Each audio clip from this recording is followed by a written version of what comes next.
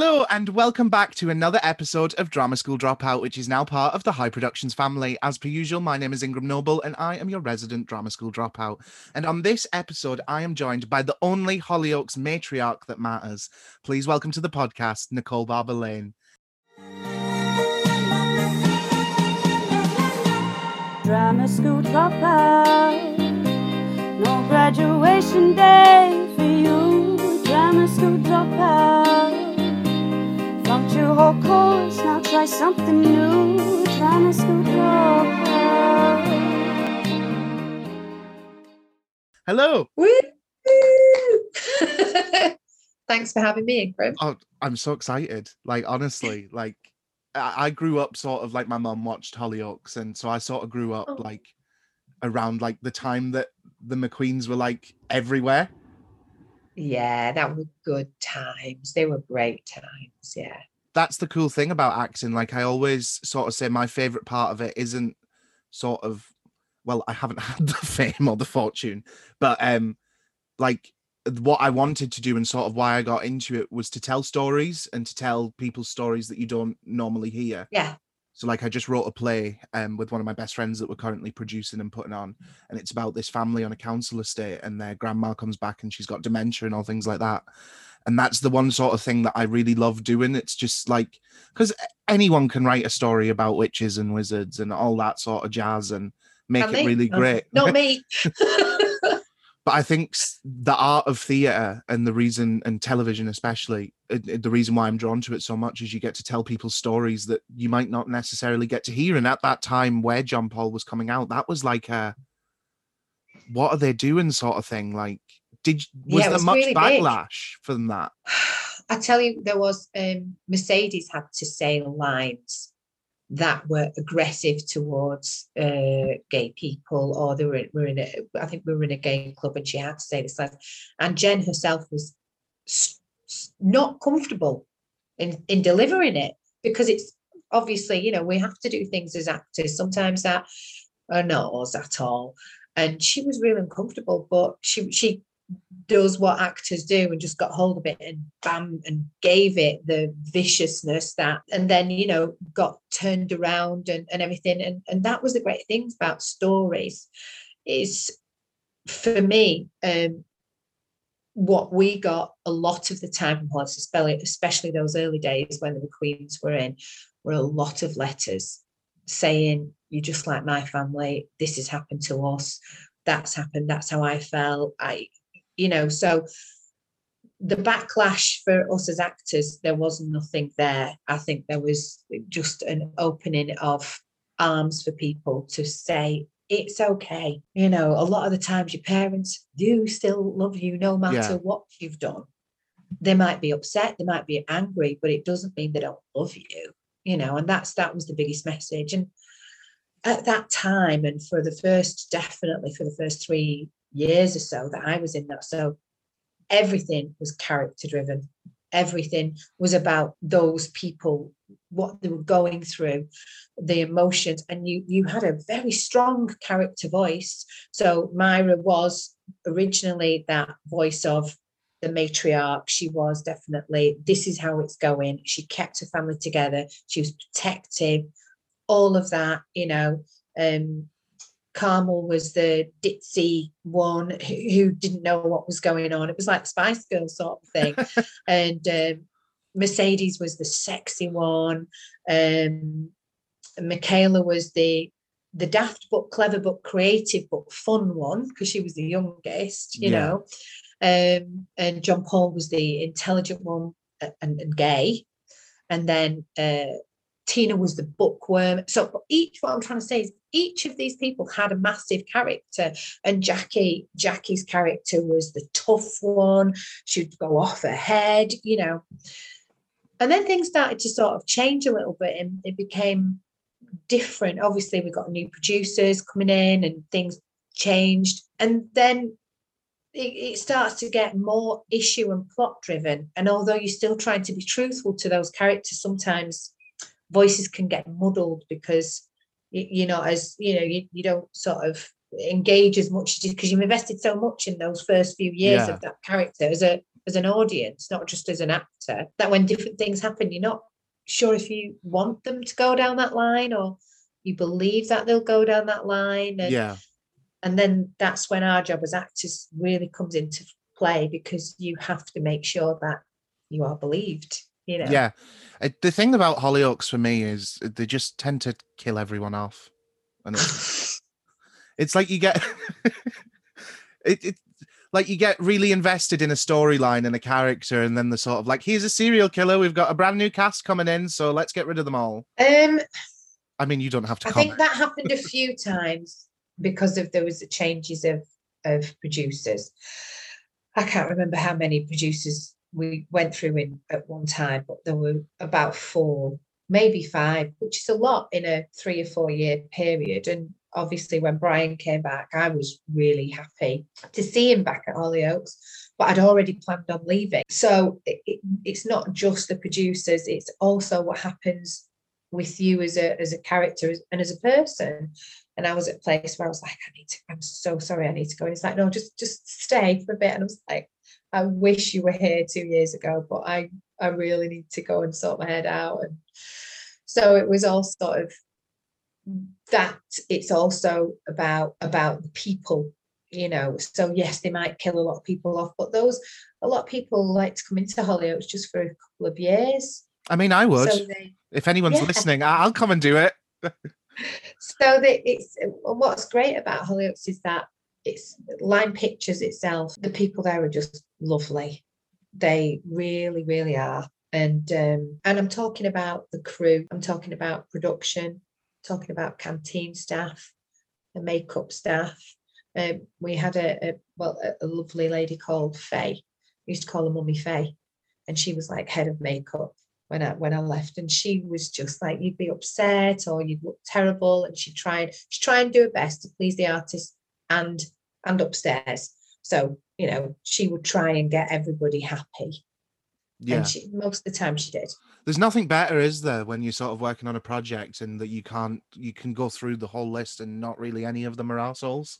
There's always the odd one. Oh God, yeah, there is. I mean, there's over 1,000 people that work there, so you know, not everybody's going to be amazing, and that's okay. That's life. We don't expect that in life. Everybody you come across to be fabulous, you know, and everybody's got their own issues they go through and everything. But for me, Hollyoaks is a great learning ground for those actors who just want to get their teeth into something, because you're thrown in at the deep end, and it's fast and it's furious and it's exciting, and you got to learn if you don't know. And it's, you know, it's a great place. It is a great place for that sort of thing. And it was for directors and camera people as well, because they did originally, I don't know if it's still there, All3Media now, I don't know, but they did specifically do training for directors, for camera, that was part of their remit, was to bring people up and train them through different things. So I do have a lot of respect for that, definitely. Some great directors and lighting people, and honestly, I could just brilliant, you know. Not every single one, you know, but name names. But, just kidding. No. If I could just stay focused, everybody would know. So what I like to ask everyone is, how did you get into acting, and what was your first role? And that could be whether you were a lamb in the nativity in primary school, anything. Oh yeah, primary school.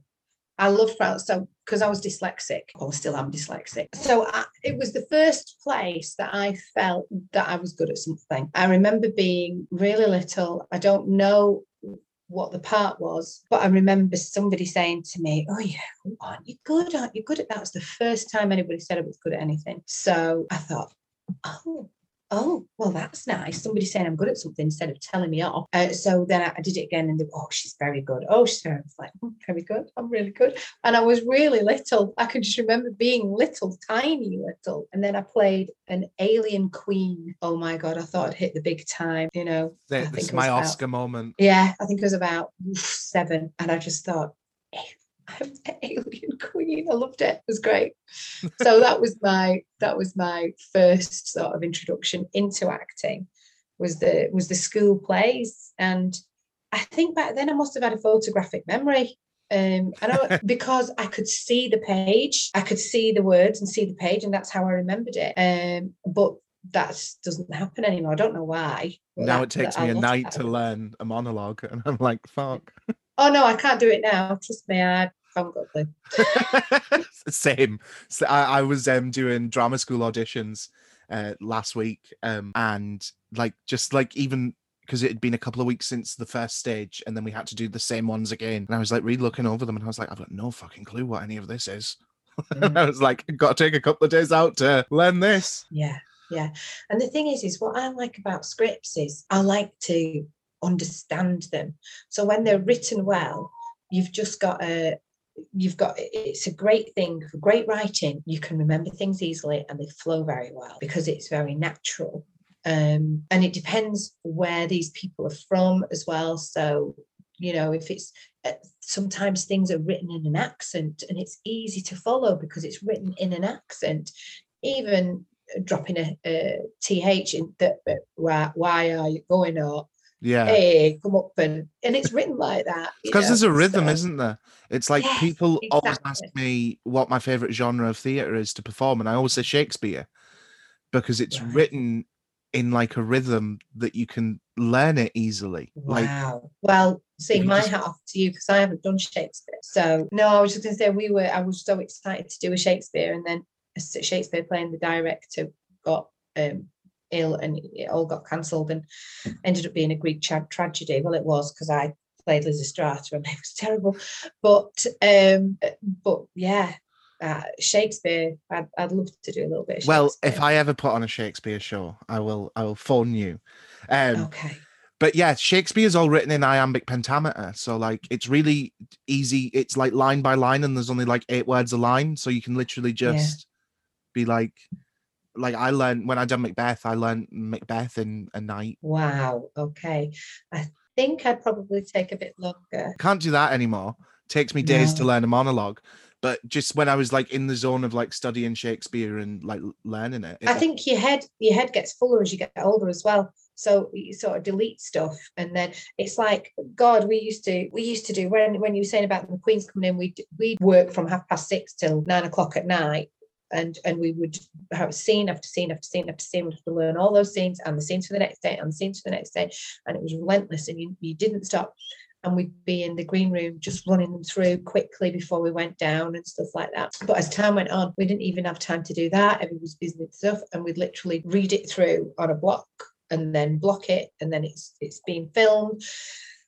And it's so fast. Soap is so fast. It's like I'd get upset because I'd be like, but I learned this and now you've changed it.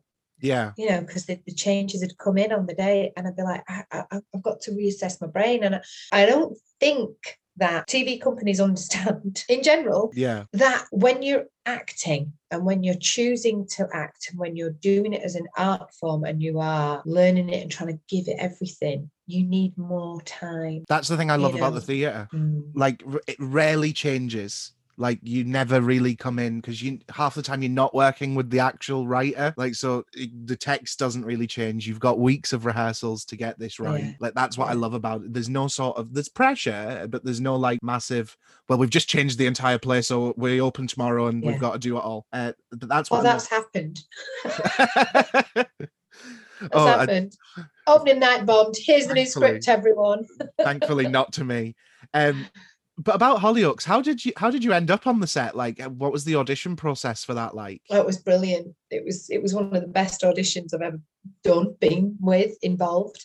There was big rumours, they cast a new family in Hollyoaks, that everybody was going for it. I mean, everyone I knew had been for an audition and I hadn't been asked to go for an audition. Anyway, luckily I did get pulled in, but because I'd done some other stuff, they didn't need to see me that first round.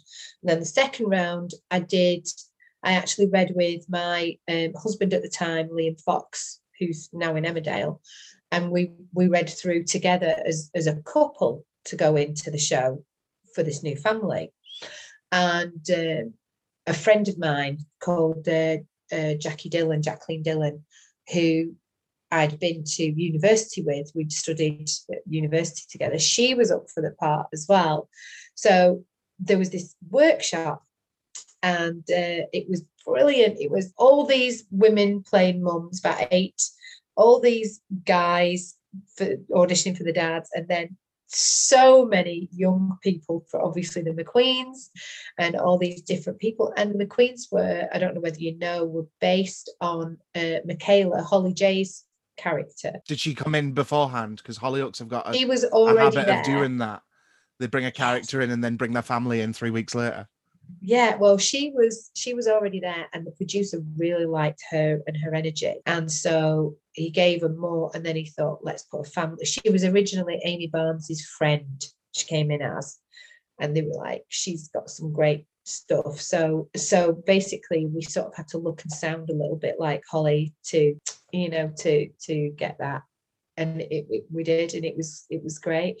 And then we all did these bits, and we were given scripts, 3 or 4 different scripts to choose which one to present. And it was great. It was actually like a workshop. It was like, an acting well of talent.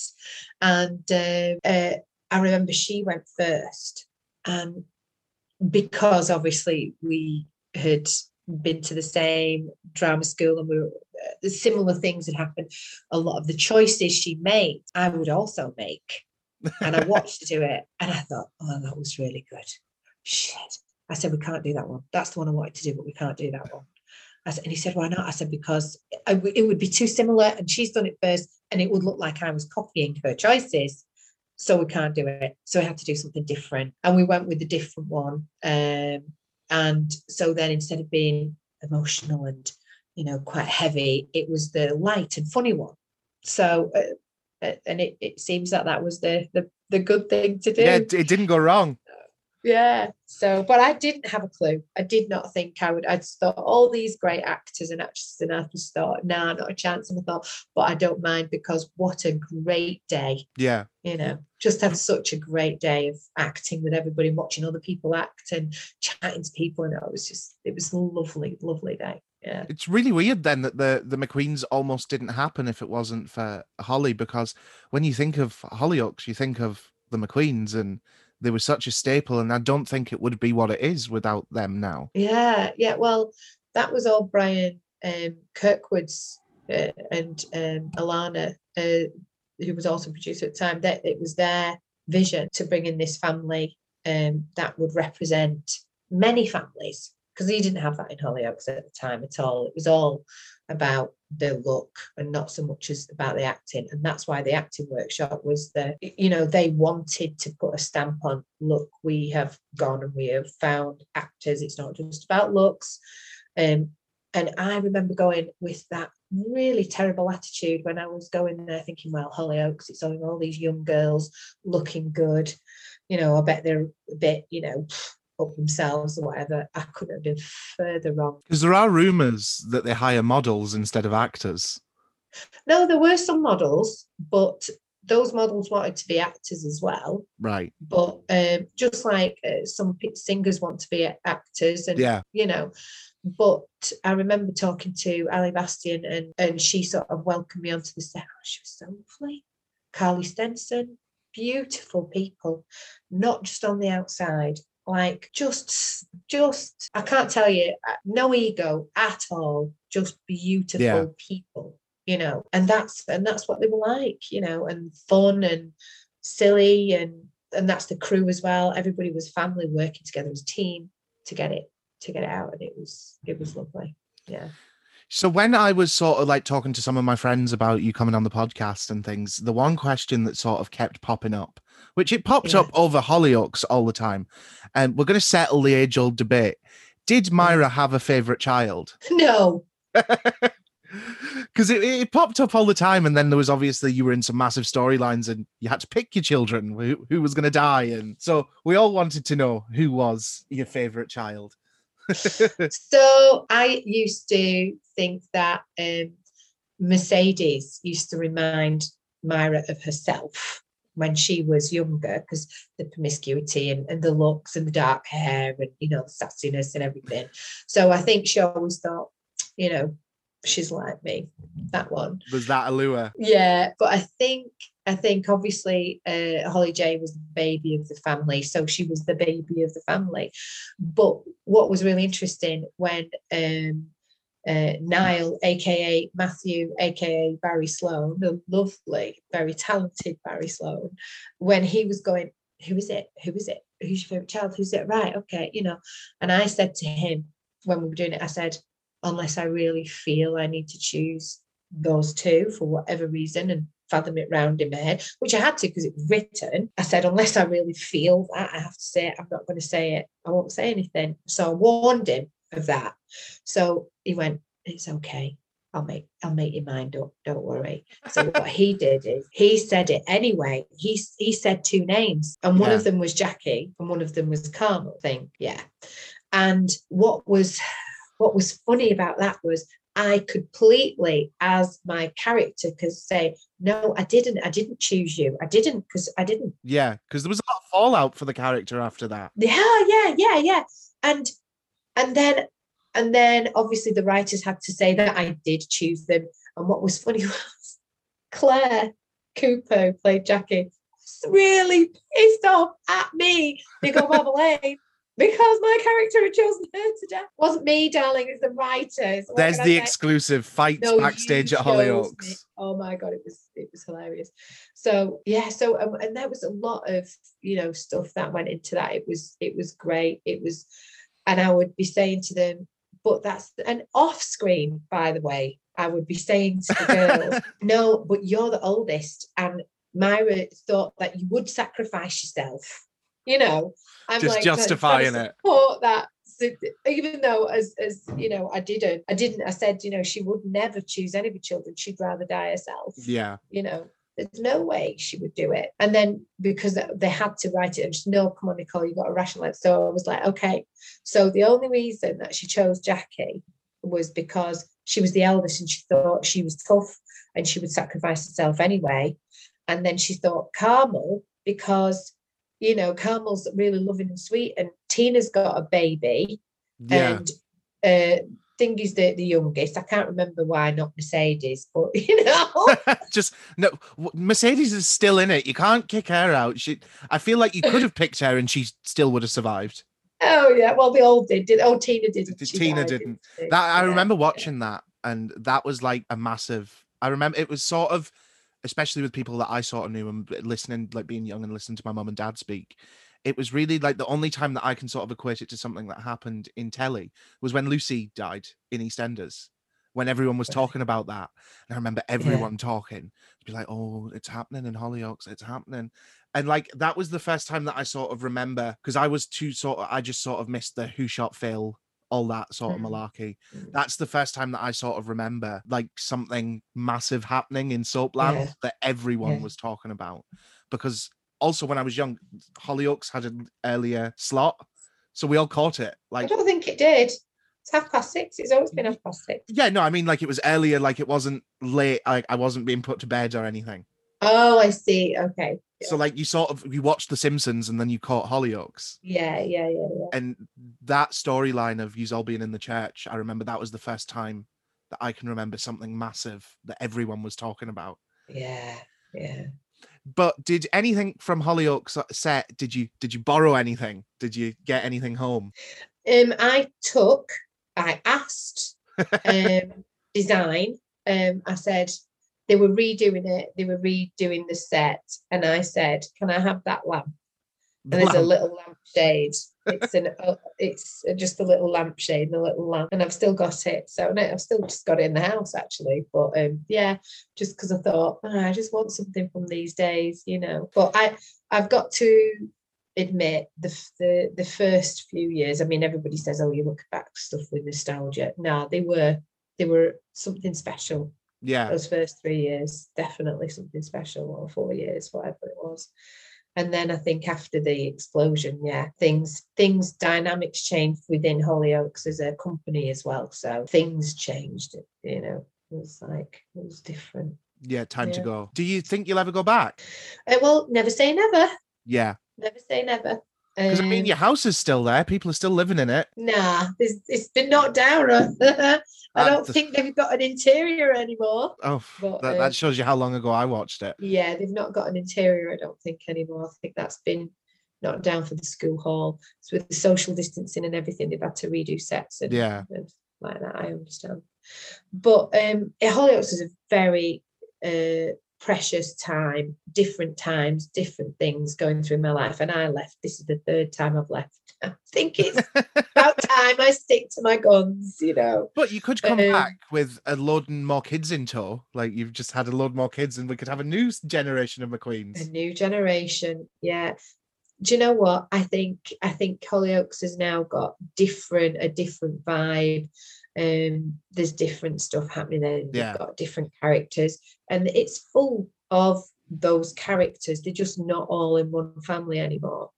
You know, Teresa's back, so that's always the bonus because she's a bundle of fun in real life as well. So honestly, I think everybody listening could concede that we want Myra back. So no pressure. None taken. No. So then what I also like to ask everyone is if we were following the government's advice, which we're not going to, and we were going to retrain, and you could retrain as any job in the world, you don't have to worry about not having the qualifications, or like I always say marine biologist. I have not got marine biologist qualifications. What would you like to retrain as? I wouldn't. I just couldn't. I couldn't go there because it's just I know it's a hypothetical question. Oh, we're not. Fuck Boris. We're not retraining. No, I know it's a hypothetical question, but I think the thing is sometimes it's just what you are. Yeah. And I'm a performer. So whether I'm performing on television, on theatre, as a singer, as a teacher, as a healer, as a therapist, as a speaker, they're all performances. Yeah. So it's part of who I am, not just always what just I boils do. back down to that, like sort of. And so, if I had trained to be something, then I can't think of a choice of something I would want to train. I love learning anyway, so I learn lots of different things constantly. But my wish, if I'm honest, would be for people to just love more. Oh, this sounds really wanky, but just love themselves and love others and not judge. Don't judge everything. You know, that's. I wish I could, you know, sort of understand how to spread that message more, but and I'm saying it feeling like I'm in, you know, my own place. And even though I'm on a podcast, I just feel like I'm just talking to you. So maybe edit this out if you can. I don't know. But yeah, it's just no, and you've done that. You've massively done that, like in the storylines like that you've been a part of, and just I don't want to keep sort of harking back to Hollyoaks and things, but you were like someone growing up that, like, even when I was young, I knew change was happening. Like, you'd never seen a woman on stage on screen be like, my son's gay, get over it, fuck off. Like, yeah. You changed that. Like, that was a massive scope of change, and people that'll be like remembered, and you've taught people that. You know, it's beautiful. It is beautiful that I can't take the credit for that. It's just that I was the face of that idea, you know. But without, like, I say it all the time, like people say that all the time, and you can give 10 different actors the exact same piece and they're all going to perform it differently. Yeah. So I did it really well. Yeah, no, I did it really good. Had it been somebody else, maybe somebody would have just been like, right, yeah, it's just a fucking soap, get over it. But that actually inspired change. And yeah, don't get me wrong, we still got a long way to go, but like that was like a massive moment. So like you've done that, you've taught people to be kind and love themselves. Oh. Well, since we're still talking about Hollyoaks, I promise I will move on. What did you think of the storyline between Myra and Sally? Well, so I had like, I don't want to say mixed opinions because it's not mixed No, opinions. it's okay, but it's okay. But it's not. I'm like trying to find a way to sort of say about it. I thought it was incredibly groundbreaking because the only TV show that I can sort of match it up with, and it's really funny because I interviewed somebody from this TV show yesterday. Like in the way that they represent British people is Shameless. I always put Shameless and Hollyoaks together. And even with Shameless, who had made so many rapid steps to like sort of, we had sex workers, drug addicts, gangsters, they had made rapid steps to like bring these stories to light. We'd never had a trans person. I think we'd never had a trans person on Shameless that had a massive, like, that wasn't just a background character for one of the gay characters to get off with. Yeah. And I thought that that was sort of really, again, rapid steps to like inclusion and changing. And I think Annie Wallace is a fantastic actress. And like I say, I don't watch Hollyoaks anymore because it's a bit shit. But saying that, if anybody from Hollyoaks would like to employ me, I'm down for that. And I'll retract that.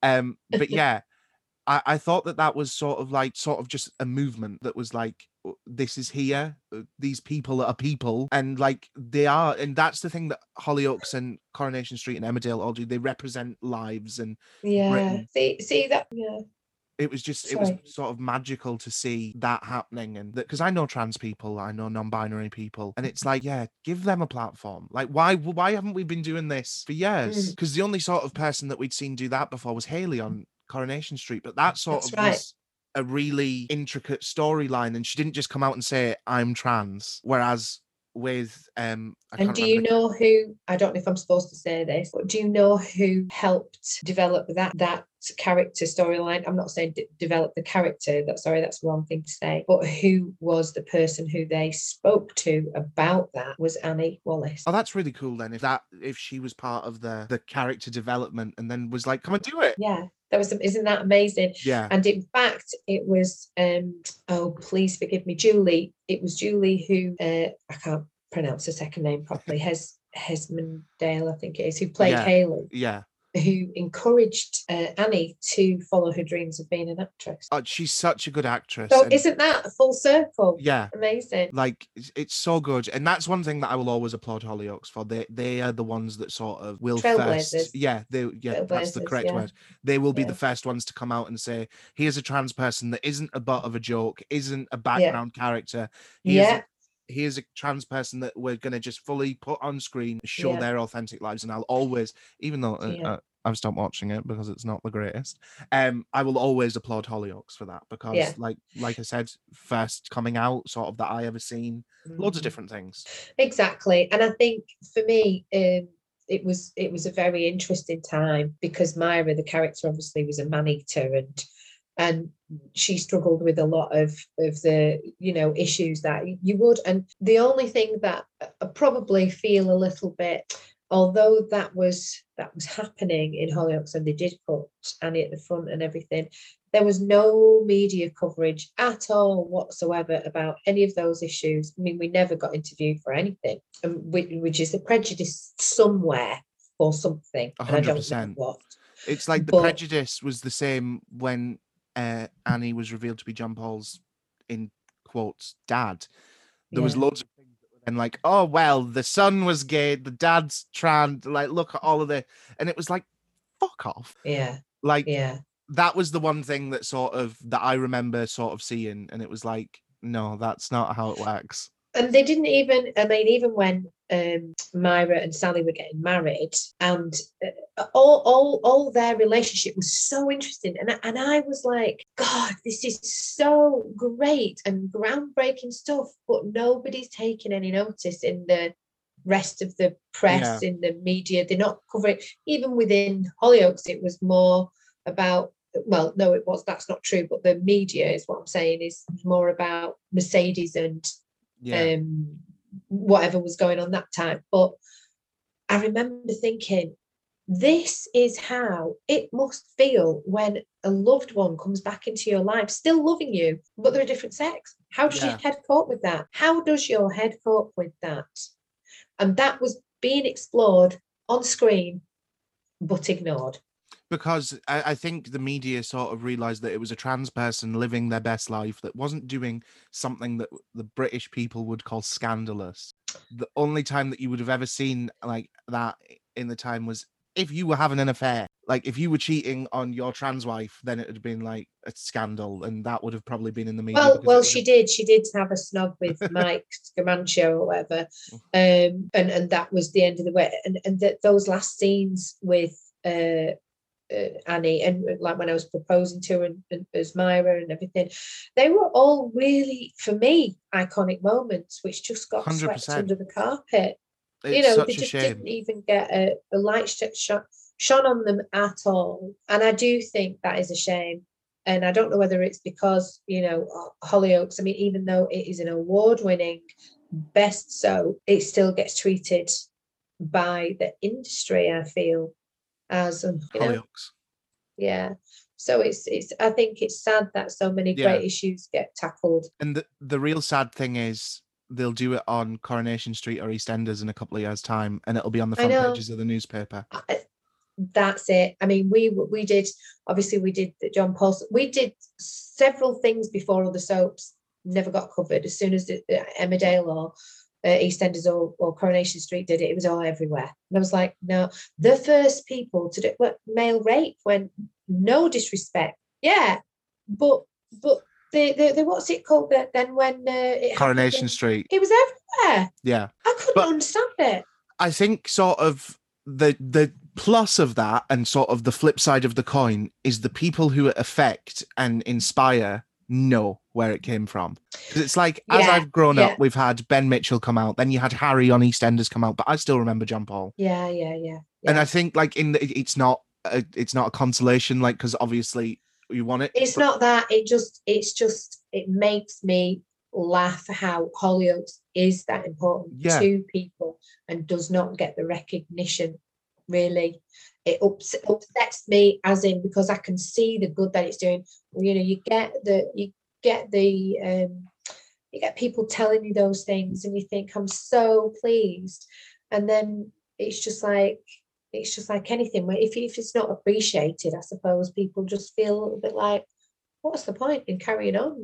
Yeah. But Hollyoaks are trailblazers, and we just had that sort of massive episode on racial bias. I can't remember what the actress's name's called.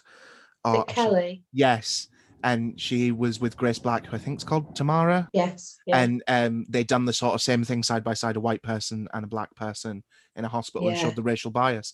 That was, again, especially within like the year that we've had and things, groundbreaking. Like, nobody's ever done that before, and that's something that I'll applaud Hollyoaks for.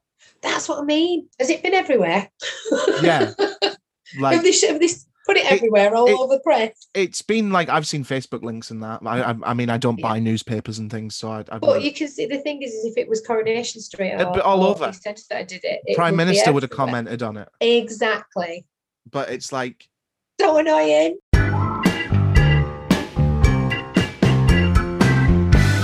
One of my next questions is, if you could pick anyone in the world to do a 2-person show with, no financial budget like restraints, on the West End, so you're doing a month-long run on the West End with anyone that you want in a 2-person show, who would you pick? Anthony Hopkins. I like that. I like that. I like it when people know who they're picking, because like I know right off the bat mine's Catherine Tate. Like, because I think it was somebody the other day, I think he listed 12 people. And I was like, that's not just the in show. Case he didn't want to insult anyone. Anthony Hopkins, I just think he's an interesting person, not just on screen. Yeah. So, I could name loads of actresses and actors that I think are absolutely fabulous. But I know that he's a little bit quirky, Anthony Hopkins, and that's what I'd enjoy as well. It's the off as well as the on screen, isn't it? Do you know what I mean? You got a month with somebody. Come on, let's have a good time. Let's have a giggle. What do you know? What can I learn from you? What can we sort of explore, not just in the text, but in life? Let's have a laugh. It's all of that. Maybe if I was a bit skint, I'd pick somebody like Julie Goodyear, who's like known for like being a diva, because at the end of it, you've got a tell-all book to sell. So maybe if I was a bit Definitely. skint, I'd go that way.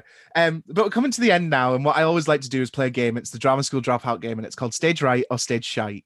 So I'm going to give. Crikey, we've not talked about anything else but Hollyoaks. I'm so sorry. We're coming on to that.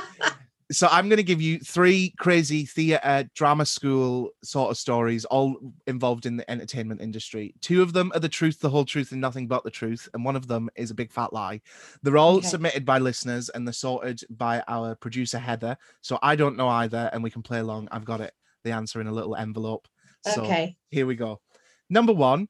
I worked behind the scenes on a very popular British soap opera in the early noughties, and right around the time of the return of a very famous / popular actor who was well known for their diva antics, asked for a certain part of the set's entrance to be recarpeted and for only them to be allowed to walk on the new section of carpet. Safe to say that did not happen, and they left soon after. Number 2. I was doing a show in Blackpool, and about halfway through the run, I turned 25. The entire cast came out with a cake that had a happy 30th birthday cake topper on. They all genuinely thought I was 30. It was such a lovely gesture, but I was gutted. And then number 3. My lecturer was pushing on my diaphragm during a voice exercise. Safe to say, the mixture of booze and kebab from the night before didn't stay in my stomach for very long. So yeah, I hope that one's true. So do I. Is that, you may know if this is even in the realms of possibility. Could somebody ask for the entrance to be tell you how that recarpeted? would go. So this is how I'd see that reality. So there's a carpet. Imagine there's a carpet, and as an actress, you're running in to go and do this thing, and you trip over it, and it's all worn and it's threadbare, and you're like, can you get that fixed? It's a health hazard. And they're like, yeah, but it's we have done it before, but it's because the crew have to go over it, and we push trolleys over it, and everybody else has to walk over it as well. Therefore, actor then says, well, can you make it so they don't? Because it's our entrance and we're coming in. So could you get away with that? Or would that just be like, no? Well, you could ask I could definitely think somebody could ask the question. I don't think they'd get sacked for asking that question.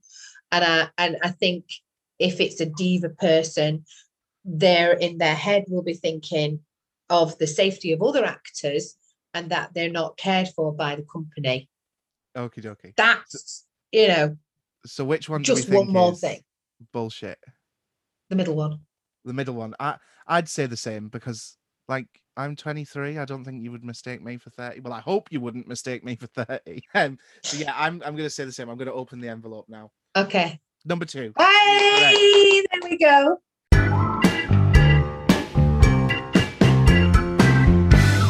How have you been over the past year since we've sort of been grounded and things?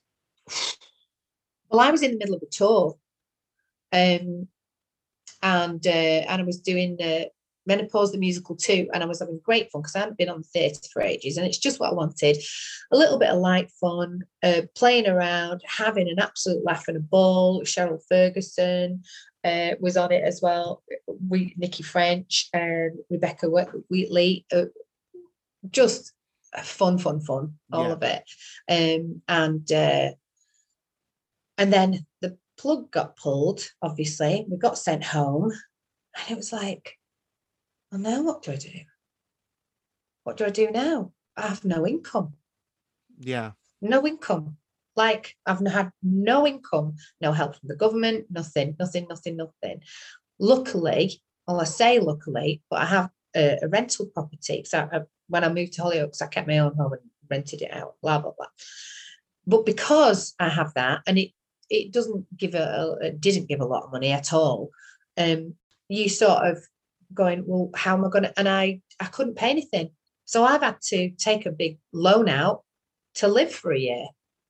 So financially, it impacted me. And because it financially impacts you, it mentally impacts you, because you don't know what you're doing. You don't know where your worth is. You don't know where you're getting your next bit of money from. How's that going to happen? When's, the industries are going to come back, and the forgotten 3 million people who were fallen through the cracks. Because I was like to my accountant, I was like, but I've paid VAT, I've paid tax, a lot of it for the last 14 years while I've been at Hollyoaks. Now I've gone self-employed on a tour 2 months before I'm not entitled to anything. No, I think for me, it's been I think for many people, it's been a very soul searching, earth searching, what we're doing here searching sort of thing. And that's why I was saying, I think love is so important, to give it to yourself and to give it to others, and to be love. This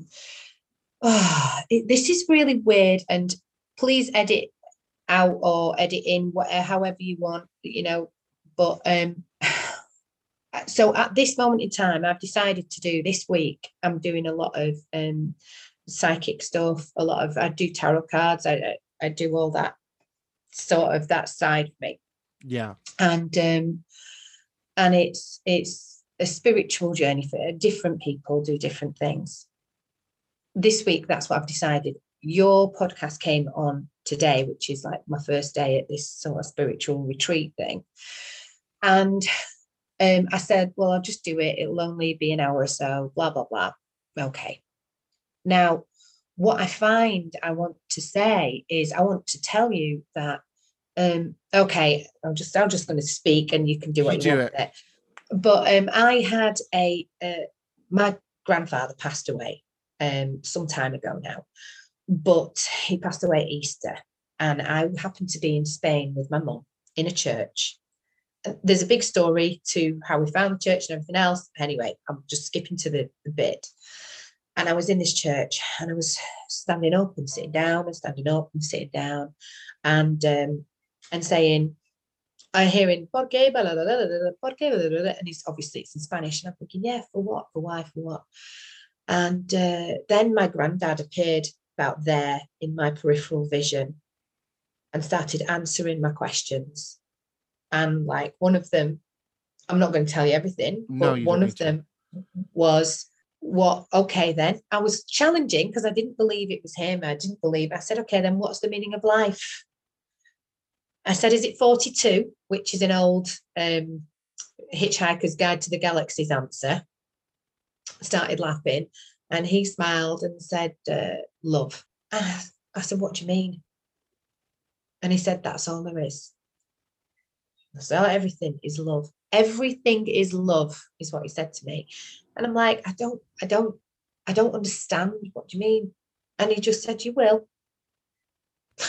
I'm like, what?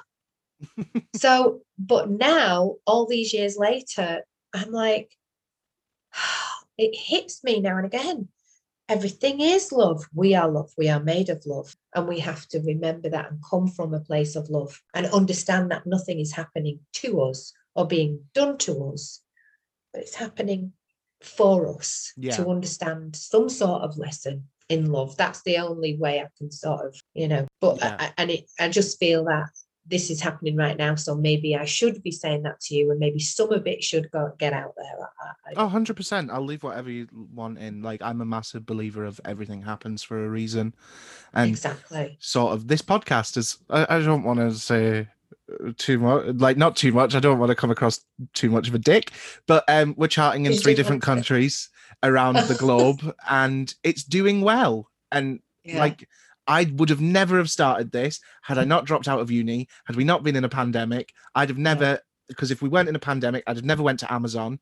So yeah, had I not, if there wouldn't have been a pandemic, I'd have never went to Newcastle to work in Amazon, and I'd have never started this podcast because I was bored. So like, I'm a massive believer in everything happens for a reason. And it gave us the time to write a play that we're putting on hopefully next April, fingers crossed. Fabulous. So yeah, like, I'm a massive believer in everything happens for a reason. And even just like when people say no to the podcast, I'm like, cool, probably was going to be a shite episode. Well, I'm really glad I said yes. It's been so lovely talking to you. It really has. And I'll let you get back to real life now. I'm really aware that we've been chatting shite for a long time. Too much Hollyoaks stuff, not enough about acting. But on that sort of note, have you got any advice for like everybody sort of like that's in my position that's starting to get into this world and into the acting industry? Be truthful to yourself. Do your truth. Don't think about what they're looking for. Deliver what you believe you see on the page. investigating that page. What is the writer writing? We were talking earlier about the script. The script it gives you all those clues. If it's a good writer, you've got everything in there you need for your character, and you can suck out all these bits. Give them that part of you. They don't know they're looking for it. Yeah. Until they see it. Mm-hmm. And trust me, I'm guilty of it too. I'm trying to please. I think they'll want this or they'll think they want that. And if you don't get it, it's not meant to be. 100%. It's okay. It's fine not to get a part. It's not fine not to enjoy doing the auditions. Enjoy every single audition you do. Yeah. Try your best, because that's the joyous bit. That's your bit of work. That's your job. Yeah, I love auditions. I'm one of like the minority of like my friends. I love auditioning. Yeah, an audition is great because you get to play, you get to show somebody what you can do. And if you don't get it, it doesn't matter because you got to play for a day. That's why I was so happy when I did the workshop for the because it was a great day. I realized that I liked auditions because I never used to like auditions. But when I realized that the people who are auditioning you want you to do well, they want to go home, they want to say they found the person, that's when I was like, right, fuck it. Yeah. So that is my advice. Just enjoy your work, enjoy auditioning, enjoy the scripts, enjoy it. Bring joy to yourself and it'll flow through, you know. Perfect. Where can everyone find you on social media? I don't really do social media very much. I have an Instagram, Nicole Barber Lane. I don't know. It'll all be in the description box anyway. But you're on Cameo as well. So anybody that's enjoyed this podcast, please go and show Nicole all of the love. Go follow her on social media. Go like all of her stuff because that's free and doesn't cost anything. And then if you're feeling a little bit extra generous, like I always say, please go and book a Cameo because they're really great. And all of the links will be in the description box below. But thank you so much for coming on. Genuinely, I've really loved speaking to you. And I hope that one day when we're allowed out and allowed to cross borders and things, we can sit down and have a chat in person with a big glass of wine. Oh, yeah, that. And I'll probably do your tarot cards for you.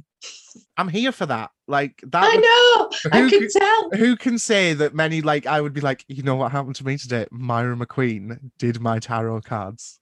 Well, she doesn't. She's alive. But Nicole Barber Lane. Yeah, she definitely does. Thank you so much. It's genuinely been so lovely chatting to you. And I hope you have a lovely week. And I hope that some of your weather generally makes it upwards towards me. I'm sure it will. Take care and good luck with absolutely everything. Thank you so much. I can't wait to see what you do next. Thank you. Take care. Bye-bye. Bye.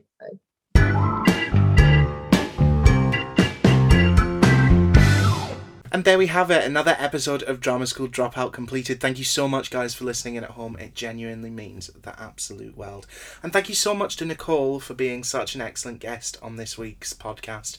It's so surreal to be able to chat with actors, actresses, creators that have inspired me throughout my life and have shaped the way that I wanted to enter this industry. So I can't imagine telling, like, 15-year-old Ingram that all of this would have been possible, and it's not possible without you guys who have sort of given me a platform to speak to people on. So yeah, thank you so much. It's genuinely been, as I always say, the light in the dark at the end of this pandemic, and I will never be more grateful. Please make sure that if you're not already, you subscribe to Drama School Dropout so you get all of those brand new episodes as soon as they are out, brand spanking new on the podcasting shelves. And if you're feeling generous, please scroll down and leave us a little rating and a review. It genuinely helps the podcast and it fuels my fantasy of being massively famous across the globe. And remember, if you've got any stories for Stage Right or Stage Shite, please email us at dramaschool_dropoutpod@gmail.com. And I'll be back again the same time, same place next week with the start of the In-Betweeners, the King's Speech, and loads of different other things. I'll be talking to Dominic Applewhite. Thank you so much for listening in, guys, and I will see you, or you will hear me, again next week. Drama school dropout, no graduation day for you. Drama school dropout, flunked your whole course, now try something new.